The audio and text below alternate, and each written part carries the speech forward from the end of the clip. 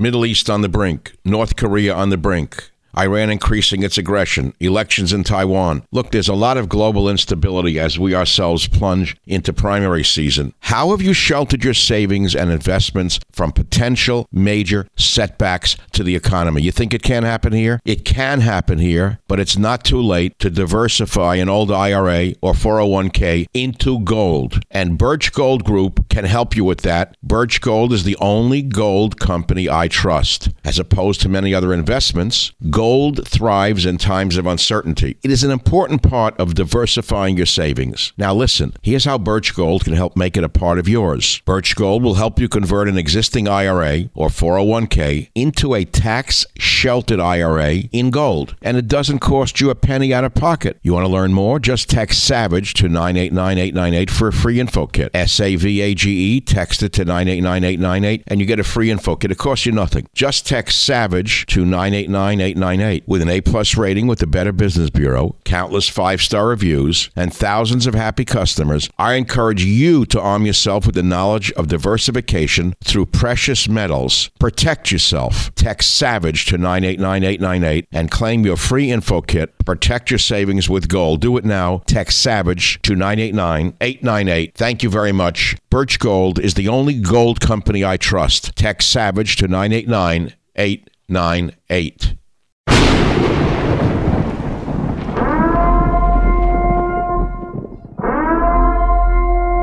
Warning, the Savage Nation contains adult language, adult content, psychological nudity. Listener discretion is advised. And now, the world's most exciting podcast, The Savage Nation, home of borders, language, culture. And here he is, New York Times best-selling author and National Radio Hall of Fame inductee, Michael Savage. Welcome to the free version of the Michael Savage podcast, and I'm going to keep it free for all of you. But there are many of you who would love to be able to listen to my show without any ads. I love ads, but many of you want to listen to the podcast free of ads. So we created something for you, a solution. We call it the Savage Premium. For less than the price of one flat, tasteless beer at your local bar, you can receive access to all of my podcasts going back years, ad-free for just $3.99. That's it, $3.99 a month. You'll get not only my ad-free podcast, but you will also occasionally receive access to material that is exclusive for members only, and I'm going to give you the list in a minute of what you've missed. You're going to get an occasional monologue from me, maybe a reading from one of my novels, sneak peeks of interviews before anyone else hears them, archive pieces dating back to 1994. Many things that come up, you're going to get exclusive access to Michael Savage material. Details can be seen on my website, michaelsavage.com, and if you want to join, all you got to do is go to glow.fm and search Savage Premium. That's glow.fm and search Savage Premium. Now, you will always have access to my free weekly podcast. I want to be clear about that. That's my promise to you. But if you want less ads and more Savage, join the Savage Premium Club today and never miss a spoken word of mine. It's glow.fm/Savage Premium. You can find it on michaelsavage.com. And here's some of the stuff that you have missed so far. Michael Savage reading from his best-selling novel, Countdown to Mecca. My words, my voice. Savage reads from one of his lost journals, Fiji, 1968. Savage's first drive time show, Hour One. My interview with the Jewish gangster, very popular. I read from my first written, published article, Who is at the Helm, from 1965. It's heard nowhere but on my premium site. I read passages from my novel, Abuse of Power. We replayed Fat Al's Tuna. My Savage show from 3/24/94, the earliest show in the archive, 3/24/94. My interview with Donald Trump from 1/10/2011. 1/10/2011, while Mark Levin was mocking him and Sean Hannity was mocking him and the others were mocking him, I was interviewing Trump. Much more. And remember, subscribers also get ad-free podcasts every week. The cost is less than a beer at a bar, and you get a better buzz with the Savage Premium. So go to glow.fm/Savage Premium for full access to ad-free podcasts and exclusive sound you'll not hear anywhere else. Thank you very much. By popular request, today we're going to revisit The Political Zoo again, but with new characters, originally written about when this prescient book was first published in 2006. I covered a number of people who arguably are the most evil people the world has ever seen, outside of the worst types of Hitler, etc. They're not in that level. But in terms of pests that destroy societies, yeah, George Soros has to be amongst the worst ever in American history. And so in Political Zoo, I gave him a Latin binomial, Leechus omnipotentum. As you know, all animals, plants have a genus and species according to the Linnaean system. So I gave all of my characters a Latin binomial. And I named him Leechus omnipotentum in the same phylum as the Magar maggot. The Budapest centipede is an insidious invertebrate that has hundreds of hands, all of them out and in other people's business. Although the Budapest centipede is, of course, native to Hungary, Buddha is the Magyar word for lefty. Pest is the Magyar word for pest. This particular pest has migrated to the United States, where it has become a primary source of energy and resources for native animals of the porno belts on the east and left coasts and native potheads everywhere. Seemingly benign to naive scientists who often mistake it for a friendly caterpillar, the Budapest centipede is a voracious parasite that, if not controlled, can pick 100 pockets simultaneously. As we speak, it is spreading across the country, infesting American homes and eating through their foundations. This small but ambitious bug also travels to the Caribbean, where it has established its own sanctuary to prevent attacks from the even more predatory insects of the IRS. We're talking about, of course, George Soros, who is funding the worst district attorneys in America, who have permitted cities to melt down by releasing violent, dangerous criminals on the streets. I'll continue. George Soros from the Political Zoo is the poster boy for campaign finance reform, who sought single-handedly to buy George Bush out of office, and is one of the richest men and biggest pests in America. The Budapest centipede uses his money to support the concept of an open society, which he defines as, quote, a society which allows its members the greatest degree of freedom in pursuing their interests compatible with the interests of others, close quote. And rest assured, he is putting his money where his mania is, having spent millions of his own just to get reefer legalized under the guise of medical marijuana. If that succeeds, we will learn what the concept gateway drug really means. Was I wrong? You know I'm right. I'll go on. For all the libertarian lip, this centipede is a lefty with all 100 of his hands. If you get in the way of this devious vermin, you'll find 100 knife wounds in your back. Death by 100 cuts, as the Chinese call it. They know this sucker. Doesn't matter if you're foe or friend. The only person this guy is truly faithful to is Benjamin Franklin. Remember, this particular breed of centipede comes from the genus Magyar maggot that spawns in corpses and draws its nourishment from rotting flesh. Britain learned this the hard way. It seems the Budapest centipede had been hundred-handedly amassing a nest full of English pounds, and on September 6, 1992, a date that's come to be known as Black Wednesday, he sold them short, knowing that it would bollocks England's struggling economy. The Bank of England was forced to devalue the pound sterling, leaving gorging George with a one-day profit of $1.1 billion. For this proto-democratic effort, Budapest earned the dubious title of the man who broke the Bank of England. And we're supposed to believe that Republicans are the rich and heartless? You want a definition of parasite? When this billionaire escaped the Soviet occupation of his native Hungary at the age of 16, the country that took him in was none other than merry old England, the country that also took in Karl Marx. Didn't they learn? Budapest worked hard and graduated from the London School of Economics, where he studied the host country's vulnerabilities long and hard. And that's how the centipede operates. You let it into your home, give it warmth, feed it greens, and yet it still starts eating through your floors and your walls until the foundation buckles. The structure comes tumbling down, and the Budapest centipede worms his way to another host. For the Dems, this pest is pure role model. Budapest later pulled the same type of maneuvers in both Malaysia and Thailand, where a Thai source said, "We regard him as a kind of Dracula. He sucks blood from people. Yeah, this centipede is a sucker, all right. But you're an even bigger one if you think that he's in this for anyone but himself." And yet this is a man who once said that his goal was to earn enough money on Wall Street to support himself as an author and philosopher. Can you imagine what this Kant of Kant would say? I can see him now, insider tirading on the steps of the New York Stock Exchange, the left's most prominent economic philosopher since Gordon Gekko got sent upriver.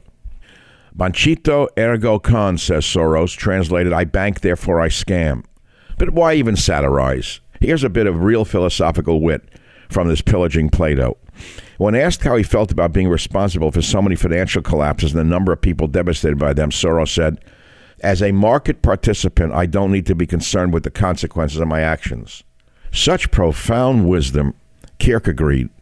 Guess he had to divest his conscience to make room for his money clip. But alas, this creepy crawling creature hasn't limited his quest for power to foreign shores. No, the centipede has his 100 hands in 100 different ventures in America's liberal community.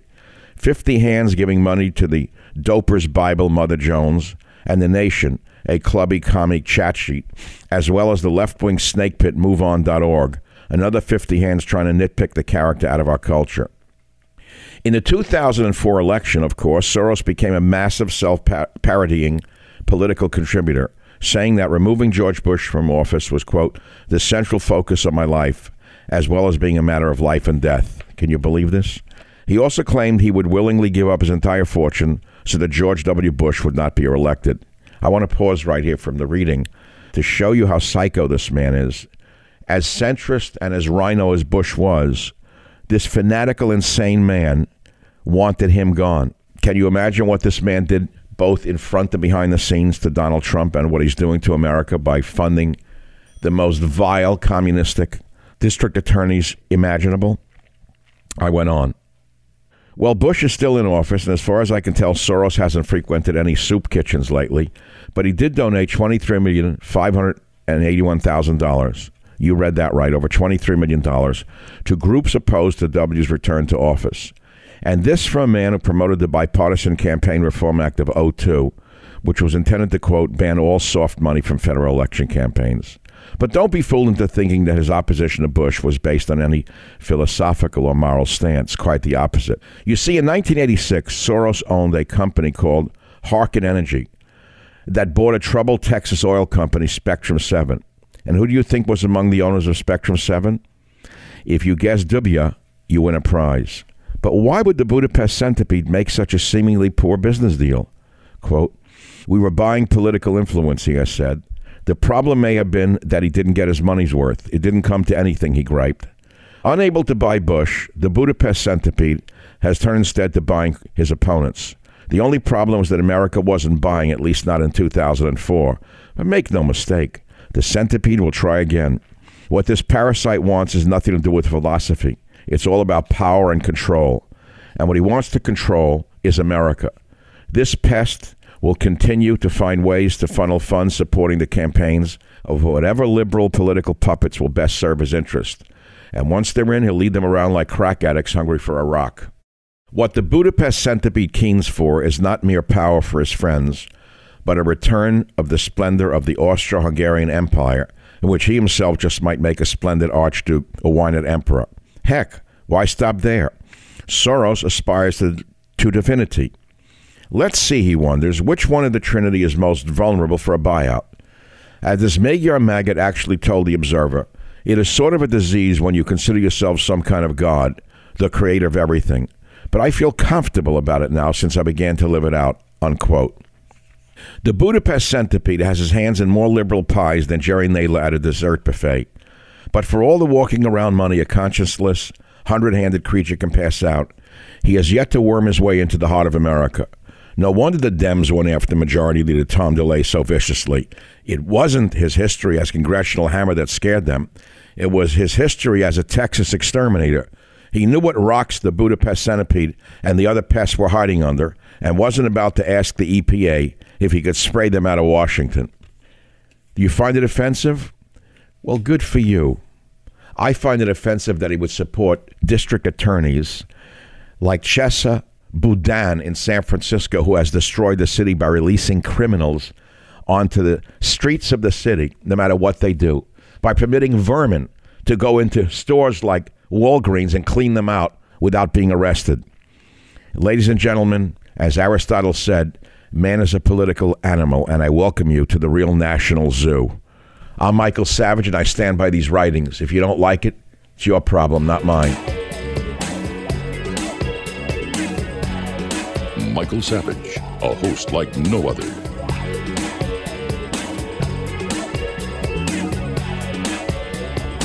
What's amazing to me is that many of the characters in the political zoo are still operational. I cannot believe that Pelosi is still around, Alec Baldwin is still around, causing trouble, by the way. John Kerry is still around, causing trouble, and so many others. Chuck Schumer is still around, George Soros.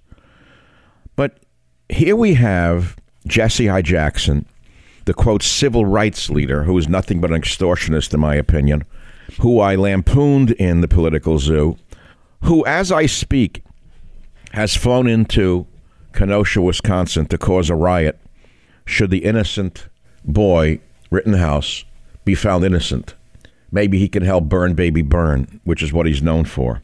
But let's listen to what I wrote way back when in the political zoo, because he's still at it.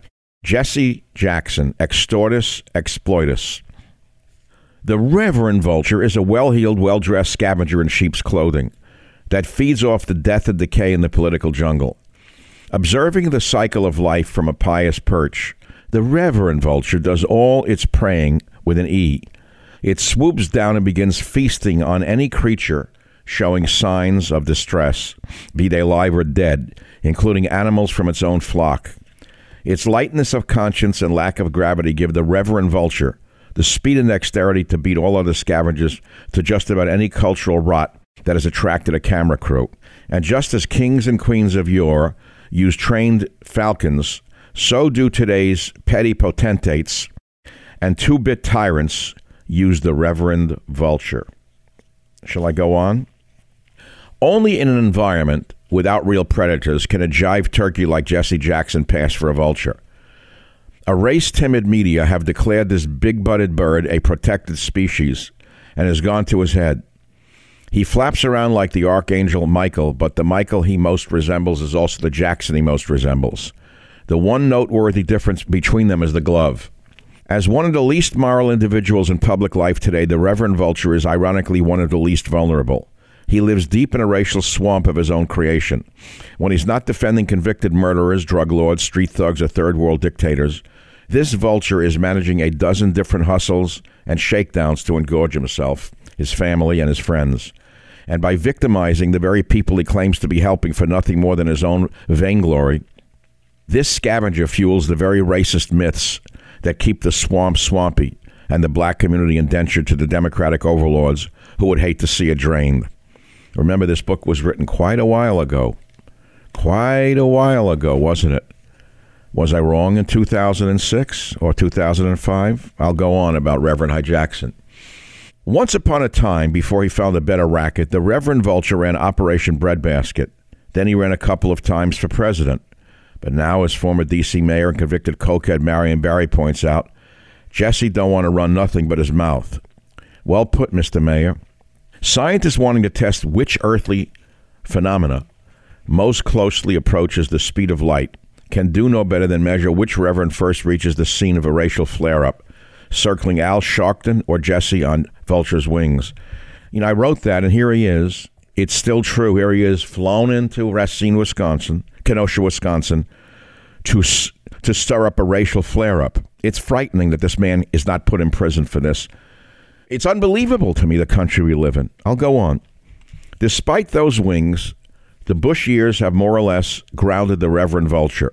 Without Bill Clinton and the Democrats occupying the White House, this vulture doesn't get to fly around Africa anymore and oversee such diplomatic triumphs as the one he and Wolf Boy engineered in Rwanda circa 1994.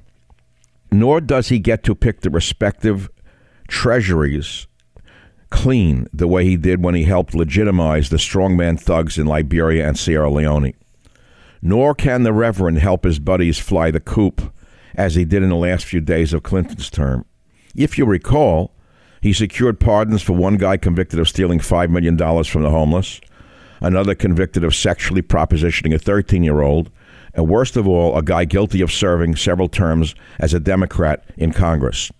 Admittedly, Jackson and Bush got off on the wrong foot when he swooped down on Florida in 2000, surrounded himself with alleged Holocaust survivors from the local junior high, and claimed that Bush was trying to swipe the election.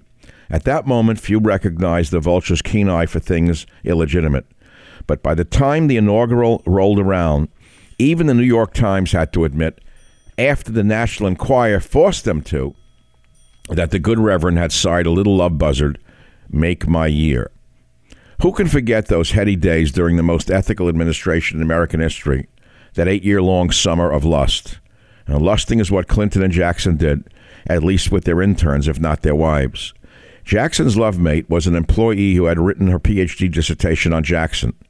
One can only imagine. Apparently, Jackson chose to show her how Operation Push got its name. And the research quickly turned from sociology to biology. Jackson's generous $10,000 a month research grant to the young scholar, not to mention the extra perks like $40,000 in moving expenses and the purchase of a $365,000 home, caught the attention of Jackson's employees, who blew the one thing not being blown, the whistle. Oh. Obviously, they didn't get quite as generous Kwanzaa bonuses that year. Now, this indiscretion would have politically clipped any other bird's wings, but with the New York Times writing articles like, "Moral leaders need not be perfect," the Reverend Vulture was grounded for about a weekend. That's all it took for him to revive himself in the eyes of the media. Jim Baker and Jimmy Swaggart may still be in semi-permanent timeout for their indiscretions, but not the Reverend Vulture.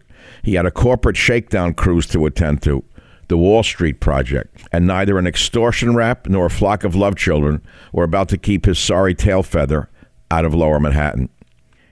Tragedy struck Lower Manhattan again on September 11th, and once again the Reverend Vulture swooped in to look for loose change. Within days, he reported that Afghanistan's Taliban leaders had requested his assistance to mediate this little dispute between their pathological country and the U.S.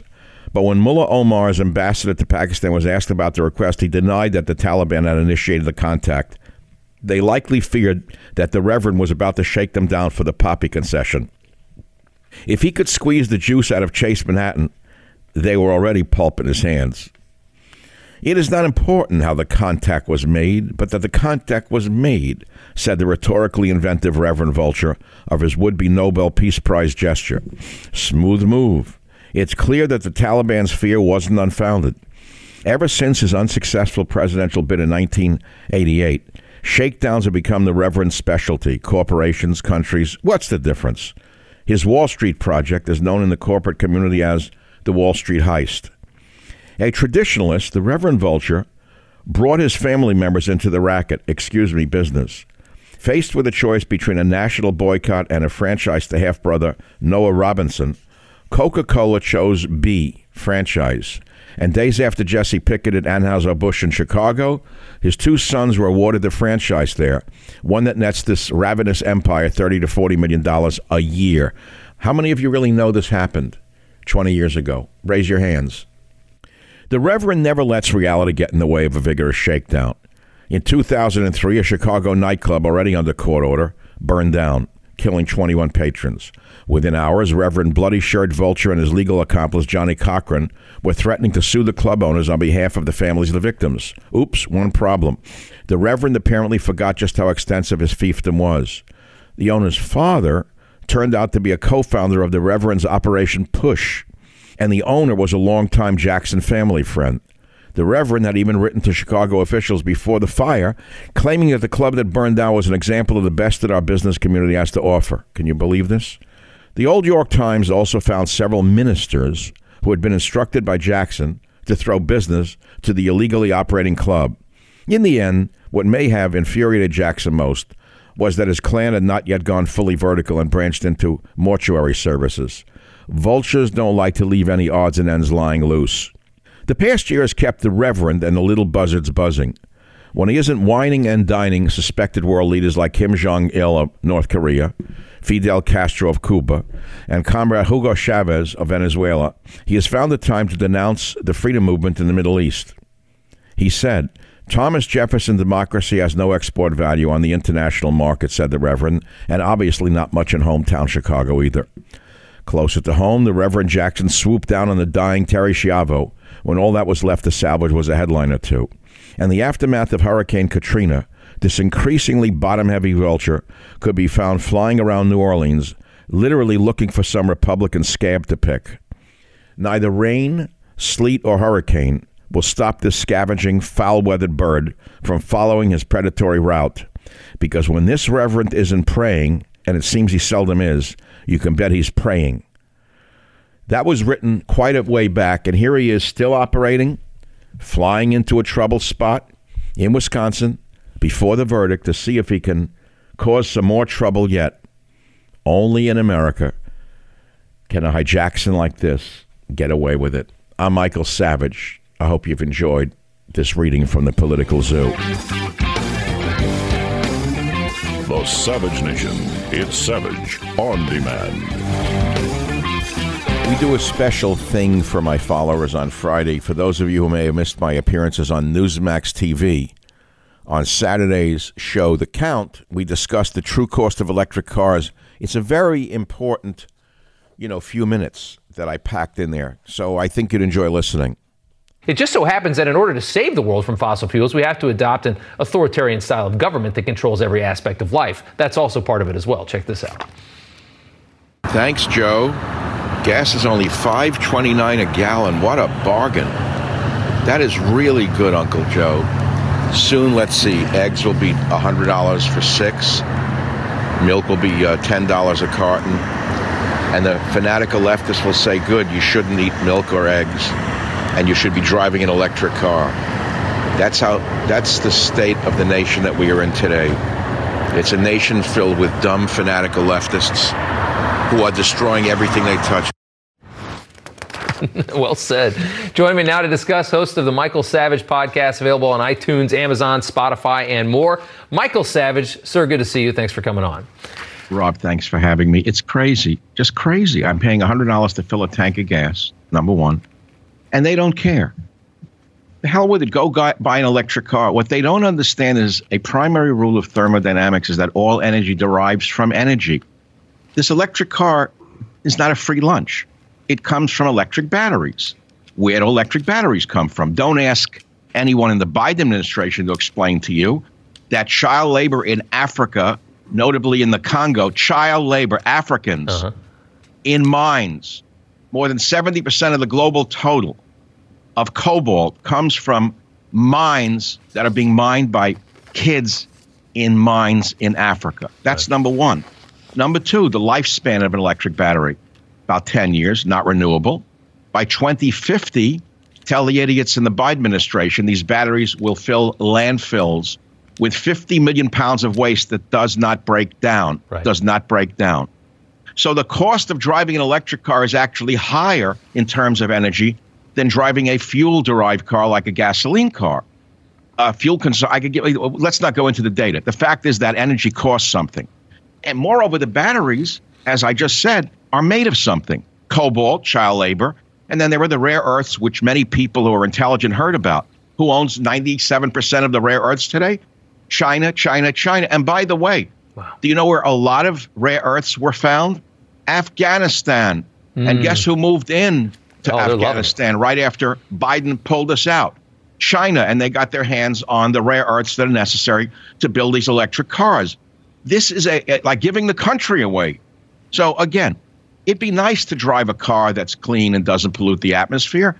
I'm an environmentalist at heart, or a conservationist, if you want to put it in that way. I've always been an environmentalist or conservationist as a former ethnobotanist. But there's a price to be paid for the electric car that has to be calculated by these dimwits, like that Soviet idiot energy person that you showed. She came from the Soviet Union. What the hell is he picking someone like that for? I don't think he's picking. Who is? Who's doing it? I don't know. I don't know who's really running this thing. He's not running this thing, though. It's so obvious now because these aren't even his politics. I mean, these are not his politics. You know that as well as I do. We've watched this guy for 40 years. Well, it can't be Kamala Harris. She's giggling away from the dentist. No, she's not in control either. So it can't be Kamala Harris. She's on laughing gas. Who is it? Is it Mrs. Biden? Is Jill Biden running the country? Is she that much of a leftist? Or is it occasional Cortex and her cohorts of lunatics. Former Biden officials, Susan Rice, the people, I've heard a lot of different names that people think are actually in charge. People from the Biden administration, people that are just further left. I keep hearing people, when I talk in conversations, a lot of people say that Susan Rice could be behind the scenes. Who knows? You don't know. But irrelevant to all of it, Rob, we'd have to agree, is that the bottom line from my point of view is, sure, give me an electric car that costs nothing energy-wise to drive. But the devastation on the kids who are mining the cobalt in Africa. Right. I thought they care about racism.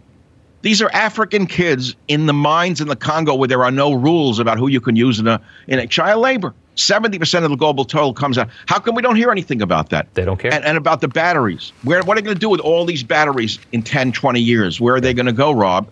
We can't ask those questions because they're inconvenient truths. You bring out the information that nobody talks about at any of these climate summits, that nobody cares about. And you're right. I agree with you on one thing, and we're totally out of time here. But I would love to have a car that just is made out of a big solar panel, that just runs on nothing, that's free for me to drive, that doesn't emit anything. I would love that. But the battery car is not it. Good to see you, sir. Thank you so much for coming on. Thanks, Rob. I appreciate the time. All right. Bye now. The Savage Nation. It's savage, uncut, unfiltered, and raw. Last Tuesday on Newsmax, I was on the Grant Stinchfield show where we talked about the lies that the left wing is relying on during the Kyle Rittenhouse trial. You have to hear this.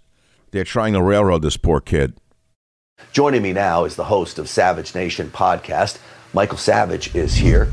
Dr. Savage, great to have you back on. Thanks.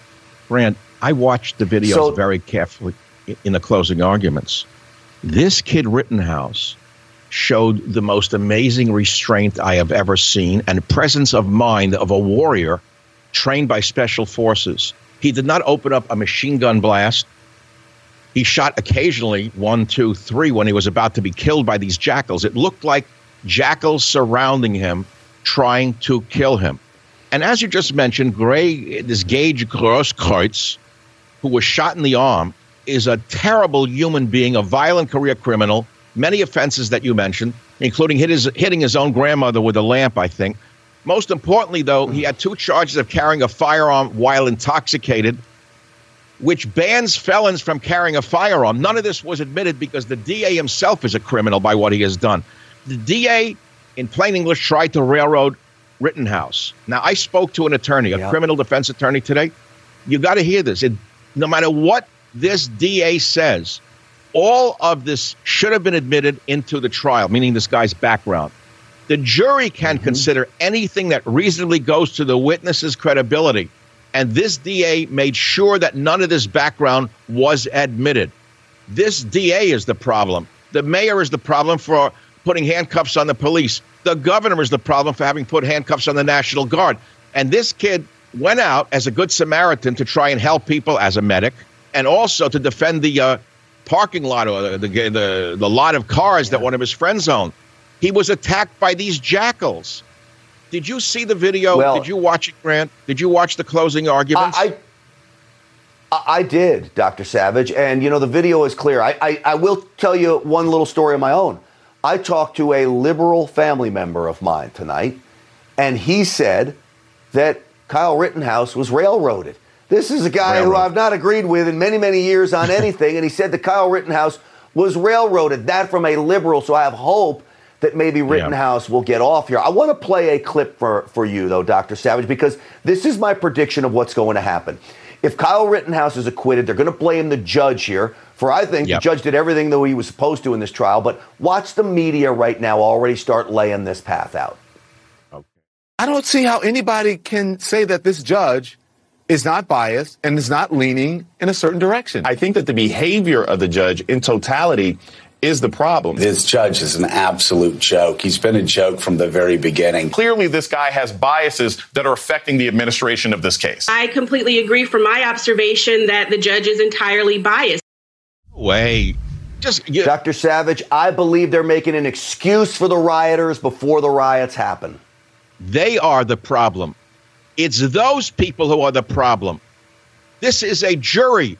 It's not supposed to be mob rule outside a courthouse. Who the hell do these people think they are? They're trying to burn the courthouse down before the verdict? No, I am sorry. There have to be consequences for these loudmouths in the media who are trying to burn a courthouse down. And there's no solution to this but toughness from judges. This judge is old school. He's a Democrat, by the way. Real old school centrist Democrat of the type that could save America from the vermin that have been put into these DA positions by George Soros's money. And take a look at the flags you're showing right now. These are communist, anarchist flags from the worst scum in American society right now. I'm sorry. This is clear as a bell to me. They're trying to railroad this kid, and they're trying to destroy him and burn the courthouse down. And by the way, as I've said 100 times, the DA tried to railroad Rittenhouse. He should be disbarred from the courts for this, but he won't be because, they own the courts. There's no solution to this but the truth. We have to sanitize this situation with the truth and let the people decide, mainly the jury, not these people in the media out there who are trying to burn Rittenhouse before it's over. Well, I'm glad you brought up and had the comments you did about the judge, because as bad as this trial was at spelling out all the problems America faces, a Democrat judge acting the way he did, very fair, very impartial, it gave me a little bit more faith in the judicial system that really has been weaponized. But Dr. Savage, always great having you on the program. Together, as I said, Savage Nation, Stinchfield's Army, we cannot be beat. We don't need the weapons. We got it with our words. Buddy, thanks for having me. Thank you, my friend. As always, you got it. Home of borders, language, culture, the Savage Nation. Now, here we have the fun stuff. The Graham Hancock pieces take us back in time on the Savage Nation. We're going to play a few more of these rediscovered gems, which I loved doing at the time. They used to make me so happy. I hope they do the same for you. This is Graham Hancock on special assignment for Michael Savage. Today, Defense Secretary Donald Rumsfeld was asked for an investigation into allegations that Afghans mistakenly taken prisoner by U.S. military forces in a raid last month were later beaten and mistreated. Victoria Clark, chief spokeswoman for Rumsfeld, said that the military has nothing to indicate that anything like this happened, but is looking into it nonetheless in the wake of newspaper reports. Now, I have been able to find a Taliban prisoner who has detailed the excesses and the cruelty of the American soldiers. Here is my interview with him now. So tell me, what really happened inside the prison? داخل أمريكا وسنسعى إلى المواصلة فيها بإذن الله. I see. The bagels were slightly over crispy. Is that it? حتى يتم النصر أو نلقى الله سبحانه وتعالى دون ذلك. And the cream cheese was warm? أقول إن الحرية والحريات في أمريكا وحقوق الإنسان. And they took your clothes away and made you wear fresh clothes. قدمت إلى المقصلة إلى غير رجعة إلا أن. And when your clothes were returned, they were neatly pressed? I see. Frightening. تستدرك سريعا. فالحكومة. Your prayer rug was slightly damp when it returned from the cleaner. ستدخل الشعب الأمريكي والغرب عموما سيدخل. And when you escaped, one of the guards held you from pushing your way through the door. صدعات أمريكا كثيرة جدا علينا وعلى كثير من المسلمين في العالم. After spitting on a guard, he wiped his face and looked at you with a mean glare. Well, there you have it, ladies and gentlemen. The accusations of cruelty from a Taliban prisoner. You be the judge. Now, back to you, Michael Savage. This is Michael Savage on assignment in Noble, Georgia, the site of the shocking crematorium case where the remains of loved ones were found to have been stacked like logs, some up to 10 or 15 years, not cremated as contracted. Hearts are broken all over this neck of the woods. We go now to the manager of the crematorium, Mr. Ned Cunningham. Mr. Cunningham, pleased to meet you. Well, thank you very much. Is there any truth to the rumors that your facility here did not perform the cremations as contracted? Well, now that would be true, except for one thing. I read Al Gore's book, Earth in the Balance, and I realized something. We got a terrible energy crisis on our hands. So what I decided to do, rather than use all that important fuel, is to take those bodies and neatly stack them in rows and grow flowers on them. Wait a minute, you're not suggesting that you did this out of the kindness of your heart, Mr. Cunningham, are you? Well, certainly, I mean, if you look at it, we got an ozone hole, we got energy crisis. Wait, did you say an Ozark hole? We got an Ozark hole here. What's an Ozark hole got to do with your you're not cremating those bodies as contracted. Well, we got people getting skin cancer from all the emissions coming out of the vehicles. So what I decided to do was to try to create a more balanced environment for the people of this planet. It's only love that motivated me. So, in other words, you weren't doing this to save money. I understand that it only costs $25 to cremate a body, and yet the funeral homes were charging up to $2,000, and yet you wouldn't even spend the $25 to do it. Now you're trying to argue that it was to save on fuel? $25 goes a long way, Mr. Savage. Well, let's go back to the issue of the Ozark Hole down there. Wait a minute. Mr. Cunningham. Wait just a minute. Are you accusing me of necrophilia? No, I am not, sir. Please don't get scattershot. Because I live in Georgia, and I don't have nothing to do with them hoes from the Ozarks. No, we're not talking about Ozark hoes.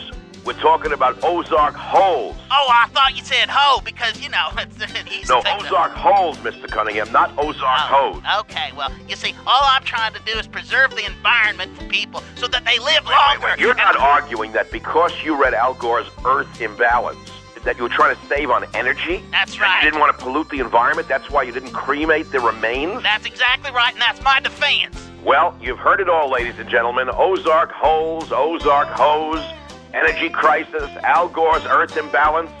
Can't you get any truth around here? Michael Savage, I think I'll go back to my studio and just report on the world events.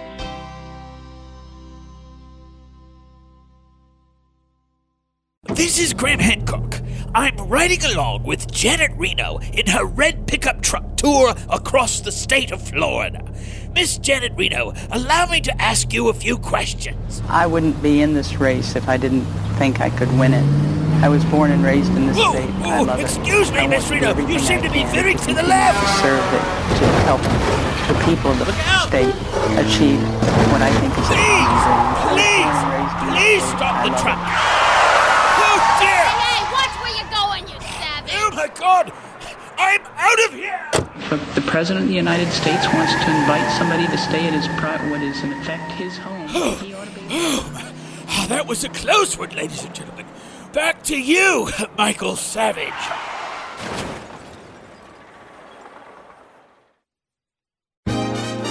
This is Graham Hancock here at the Little Academy Awards. The excitement is overwhelming as they are handing out more Academy Awards than anyone ever possibly believed. Here comes the winner now of the Roach Coach Academy Award, the award for the greasiest grease wagon that gives food to people on the lot. Here he is, right now receiving the award. I own all the suits I wear. Some of them have been gifts.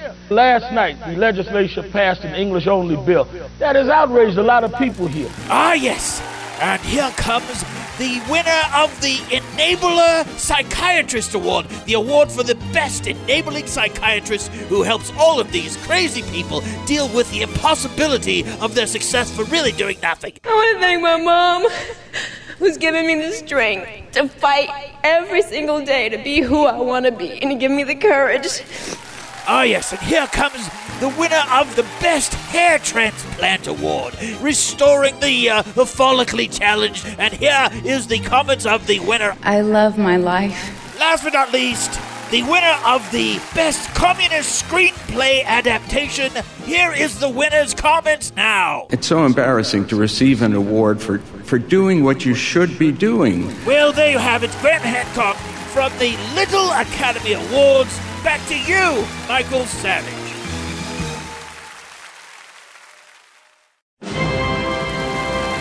This is Graham Hancock. I'm here live at the first annual Vicky Awards, Victims of the Year. Coming up now, Goldie Hawn. She will receive the award for the most sensitive celebrity of the year. Here she is right now. Every actor, everyone in public life has experienced the pain that gossip and untruths can cause. Words can break our hearts and subdue our spirit. They can destroy our desire and crush our courage. Words like I hate you, fatty, loser. Compare those words to I'm sorry, or I like you just the way you are. Wonderful, wonderful. Next up is the Reverend Jesse Hyde Jackson.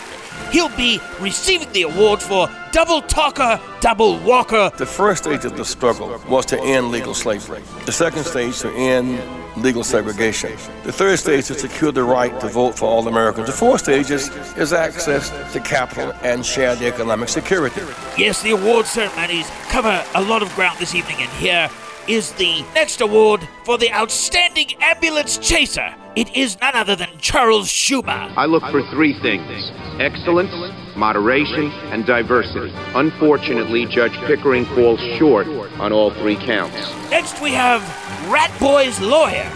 He's receiving the award for meritorious service in social engineering for an RDDB. I'd ask the Attorney General to not take it out on John Lynn, because in my view, they have brought up the cannon to shoot the mouse. And who could forget MSNBC for the Cable Media Manipulator Award? These are terrorists who kill people, but for a cause, and there's no reason why they shouldn't be friendly people, and they were friendly people. Who could forget the amiable former President Jimmy Carter, who is receiving the Socialism Lifetime Achievement Award? Cuba probably has the best public health system in the world.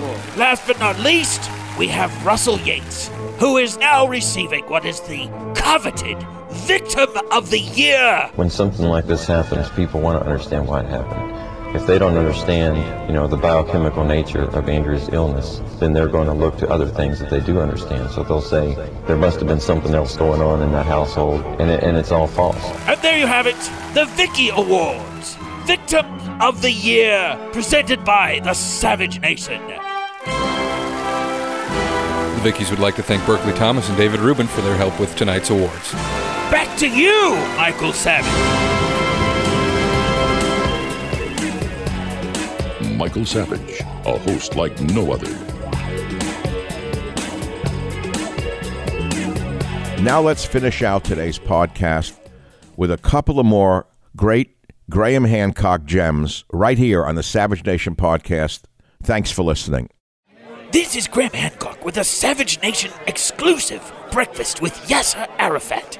I am here in the Arafat compound with the Palestinian terrorist. Elected leader.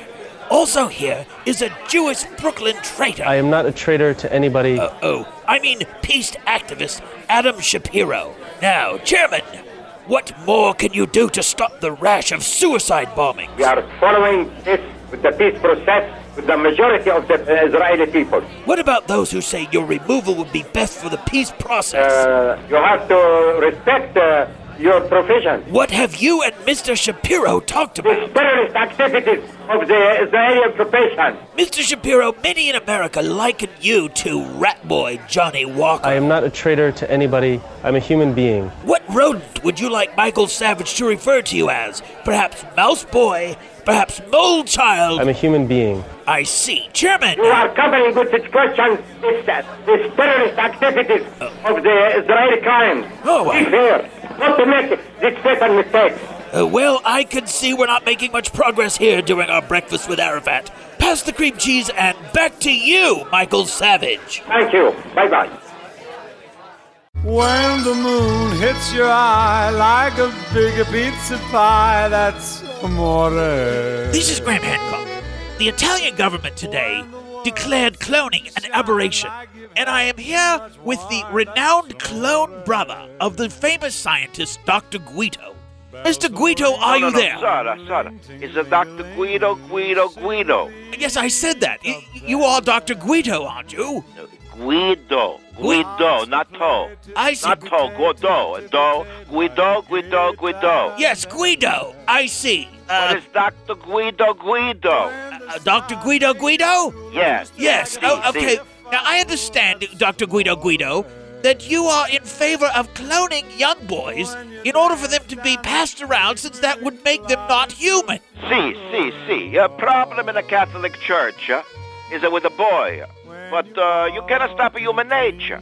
No matter what you say, no matter how much money you pay, no matter how many color you put on, you still going to want to grab the boy behind the altar. So, solution is simple.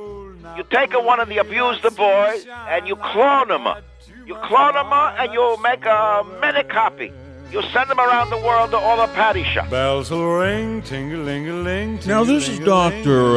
Guai. I personally see nothing wrong, morally, with passing around clone copies of boys, and I just want to applaud you and ask you, how did you come up with this solution to the problem? Because I call it the ACLU, the American Clone Liberty Union, and they say, give me liberty or give me death. They want the clone to have liberty. Well, I see. Dr. Guido has come up with a solution for the problem of molesting boys. Not a boy. A clone and not a boy. I'm sorry. I stand corrected, Dr. Guido. Guido. The solution then is clone the molested boys, and they are no longer human. Then they can be passed around from one parish to another. Now, Dr. Guido, how many boys would you suggest we clone? You make them and use them again. Over and over and over. This is the way you keep the priest in the church. You don't need to get them married, mess up with the wife, with the nun, with the children. This is the way you keep the priest in the church, and you don't molest the boy. Because they're not a boy. A clone is not a boy. And no crime, no problem, no lawsuit. Just a plain old molester cloner. Are you saying that the molester cloner is a new kind of car, or what? Not a molester, not a Alfa Romeo, not a molester cloner car. Not molester cloner. When the stars and now back to you, Michael Savage.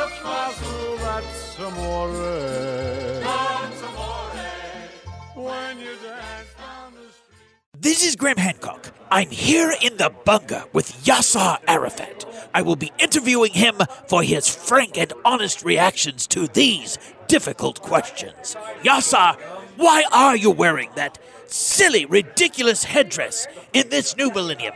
Are you expecting a sandstorm in your bunker? Is this acceptable? That I can't go outside from this door? I see. Is this acceptable? And what about this? Who can accept this? Yasser, is it time for a nose job? I know a good Jewish doctor in Brooklyn. I have to ask His Excellency President Bush. Aha. I have to ask the United Nations. And what about the church that was blown up in Pakistan a few weeks ago? What do you have to say about your thugs doing that, eh? They are continuing their aggression against the Palestinian people, against what had been declared by President Bush. And what about female suicide bombers? Why are you praising them? Very warm, very important. Aha. I hope that this will reflect, no doubt, positively. How can you defend what your thugs have been doing, blowing up synagogues in France and taking over the Church of the Nativity? How do you defend such an action? Shameful attacks for the Nativity Church. Who can accept it internationally? I see. This holy, sacred place, how this can be accepted from the whole world to be attacked and being burned. Mr. Arafat, have you been giving Accutane to the Palestinian children to encourage them to commit suicide? And as a follow-up, have you asked Mr. Powell to increase shipments to the West Bank of Accutane in order to increase the number of suicide bombings by children with pimples? You have to be accurately when you are speaking with General Yasser Arafat. Be quiet. Not to make this fatal mistakes. Thank you. Bye-bye. Well, there you have it. Back to you, Michael Savage. This Graham Hancock in Lebanon, where a Kentucky Fried Chicken restaurant was the target of a bombing last night. Here with me is a man who had knowledge of this bombing. Sir, is it true that you applauded this attack? إلى أبطال المقاومة في نابلس وجنين سلمت أذرعكم! You say the infidel, Colonel Sanders, is an undercover Mossad agent working to strengthen the Israeli occupation of the West Bank? هنالك من الرجال رجال! You also believe the succulent, tender, juicy white chicken breasts are a corruption of Islamic society. إنهم وقعوا على الموت. You say that breasts should be kept hidden from public. أم وقع الموت عليهم. Really? لا يعبرون. I see. You're also saying that your Muslim women have cast aside their burqas at the restaurants and are using them to wipe their greasy fingers. Shocking! Absolutely shocking. سلمت أذرعكم. And Chairman Arafat burned his tongue on the mashed potatoes. Well, really? Allahu Akbar! Well, there you have it. One final note, Michael. Falafel bars across the country are bracing for the Israeli counteroffensive. And now back to you, Michael Savage. Allahu Akbar! This is Graham Hancock on special assignment from North America's newest tourist attraction, So let's learn all about it from our guide. Here he is right now. Now that the hostages have been released from the Church of the Nativity, the reputed birthplace of the international community is providing a safe haven for this diverse body. Being the most accepting nation on earth, Canada has set aside a new refuge for these gentlemen. Canada has created Terror Town. What more can you tell us about Terror Town? Terror Town comes equipped with the most modern facilities, a sort of mini university, bomb making 101, teaching a child how to strap one on. I see. What will the terrorists, exiles, have to eat? Chicken legs only, no breasts, because it violates the religion of some of the guests. How will the men's Islamic faith be respected? The cultural needs of these children killers, of these slayers of children, will be paid attention to. Prayer rugs provided by the government. I see, very interesting. As well as daily laundry service. And what about exercise, Gymnasium for strengthening those muscles necessary in breaking into of innocent Israelis and cutting the women's throats. Sharpshooting to make sure they can shoot Jewish children through the eye. Yes, well, I noticed a media center. What about that? How could we forget how to appear before camera after murdering innocent children? How to appear camera-friendly. For Middle Easterners, how not to use your hands while talking. Controlling the eyebrows. Not foaming at the lips. Making sure the voice does not break into that of a girl's while screaming. A special seminar will be given by MSNBC personnel, looking media-friendly while the blood is still on your hands. Where will the militants' intellectual stimulation come from, An ACLU reading room where the works of Marx, Engels, Stalin, Mao, I see. Al Gore's Earth into Balance, and Noam Chomsky, Why the Jews Must Die. Well, we have with us former KGB agent Colonel Igor Stujev, who is now living happily in Canada and teaching at Terror Town. Colonel, what do you like about Canada, per se? Food, welfare, legal, I got education, I got house, I got car, I got girlfriends, all provided by government. Very good country. Very interesting. Very good. How do you feel about Canada's open immigration policies? Excellent, terrific. What we dreamed of in Soviet Union, now fulfilled in Canada. Great land. Anything goes. I would now like to introduce Director of Terror Town, Dr. Helen. Dr. Helen, please come up. This country, America, is a true rogue state. Cheney is a wicked man. Well, there you have it. This is Graham Hancock reporting from Terror Town, Canada. Back to you, Michael Savage.